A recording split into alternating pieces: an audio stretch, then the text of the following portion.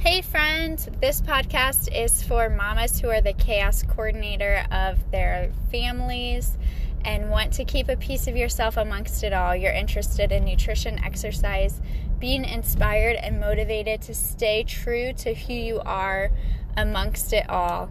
You're riding right alongside me as the passenger in my car seat, and we are chatting it up like we're besties, and we are not holding it back. We will keep it real. You will hear my kids in the background at times, and that is just the way life rolls, right? So let's be real, redefine yourself, and join us on this journey. Hey mamas, talking today about what you can do to make your life less stressful. Because let's be honest, every single one of us, we feel overwhelmed, and we simply are not... we're just not willing to admit it. Like, somebody asks, how are you? How's life? How are things? And we give that canned response. I'm fine. Oh, things are good. Oh, we're just busy. Oh, it's the same thing over and over. But we know that often the majority of us are overwhelmed. And there's a few reasons why we might be overwhelmed. So a little bit of this I want to take back and kind of tell you how this got on my mind in the last week. I was scrolling through Facebook like we all do when we're just kind of tired and we're trying to escape a little bit and just have like a little bit of that mental and emotional break. And there was this whole kind of meme thing basically about... Sorry, I guess my little guy I hear driving in the car with me is going to play his... fireman megaphone. So I apologize if you hear that in the background. It's just mom with the toddler life. But yeah, there was this whole thing talking about not waiting and not having others just wait to be told what to do to help you without just jumping in and doing it. And I think we can be a village together if we recognize when another mom needs help. So often we wait for a friend or we wait for someone else we know to actually ask for the help rather than simply just stepping in and saying, I'm helping and helping out. I think for us, we see it, and I've talked about this before, we almost see it as a weakness or like we're incompetent in order to have to ask someone for help. I know for me personally, I have this massive barrier into doing that, into asking and admitting hey, I might actually need some help with something. So I pile it all on my plate. I will be honest, one of the biggest ways not to feel overwhelmed, and I learned this back in college, and it was a hard lesson, because I'm a joiner. I like to join things. I like to sign up. I like to lead and take charge as needed. So it's just kind of what I like to do. It's my personality. It's who I am. And I know many, many, many of you are exactly the same way. We want things to go well. And if no one else is going to do it, it's well, I could do that. So we join and we sign up and we raise our hand and say we will. Well, in college, I learned that was the quickest way to get burnt out. I was exhausted, I was tired, and then I had this list of obligations of things I had to go attend and do, and none of it I take that back. I won't say none of it brought me joy, but a lot of the things that were on my list, they weren't things that brought me joy. They didn't renew me, they didn't make me stronger. I did learn some hard leadership lessons through some of it, and character building things, so it all was good in the end. But I learned that I had to start saying no. And I had to say no in order for me to say yes to the things that did bring me joy. And I know you've probably heard that phrase before, but stop and think of how often do you actually say no or no thanks when somebody offers you something. I was offered a few positions, volunteer-based things to help and things that my kids are involved in. And honestly, I said no because I knew business-wise I'm tied down. And if I take on being in charge of something else, yes, my kids are involved, but I would be saying no to my family. and no to the family time that's already limited because I am working.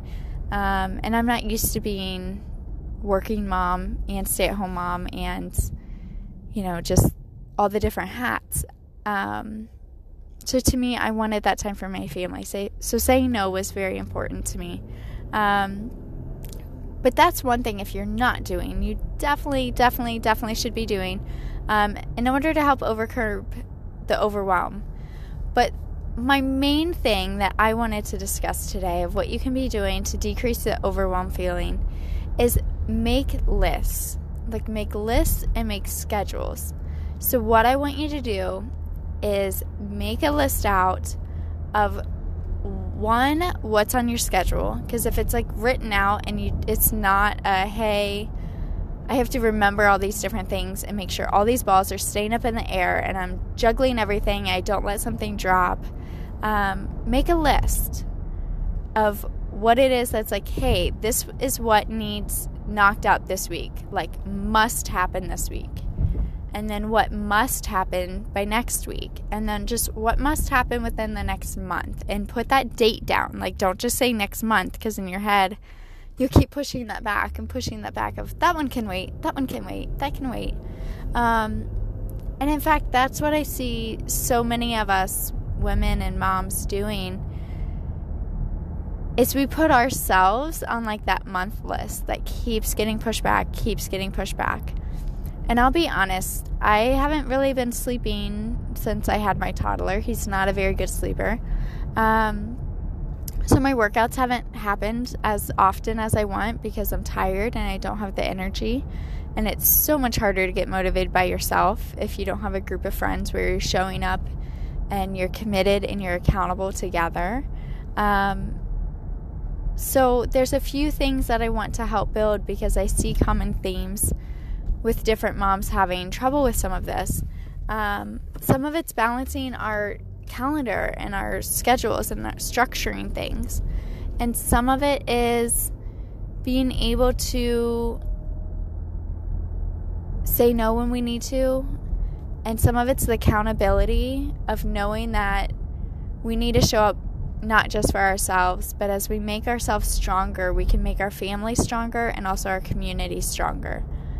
I am so dead set on helping people to be active into their 60s, 70s, 80s, 90s. So often in our 30s especially, we throw in the towel and just say, I don't have time for me. I need to help with all of these other things. Well, it's the same thing as you're saying no to yourself on working out in order to say yes to other people. You're saying no to that future athletic ability for yourself. Now, there was a recent research study that I was reading, which I found incredibly interesting.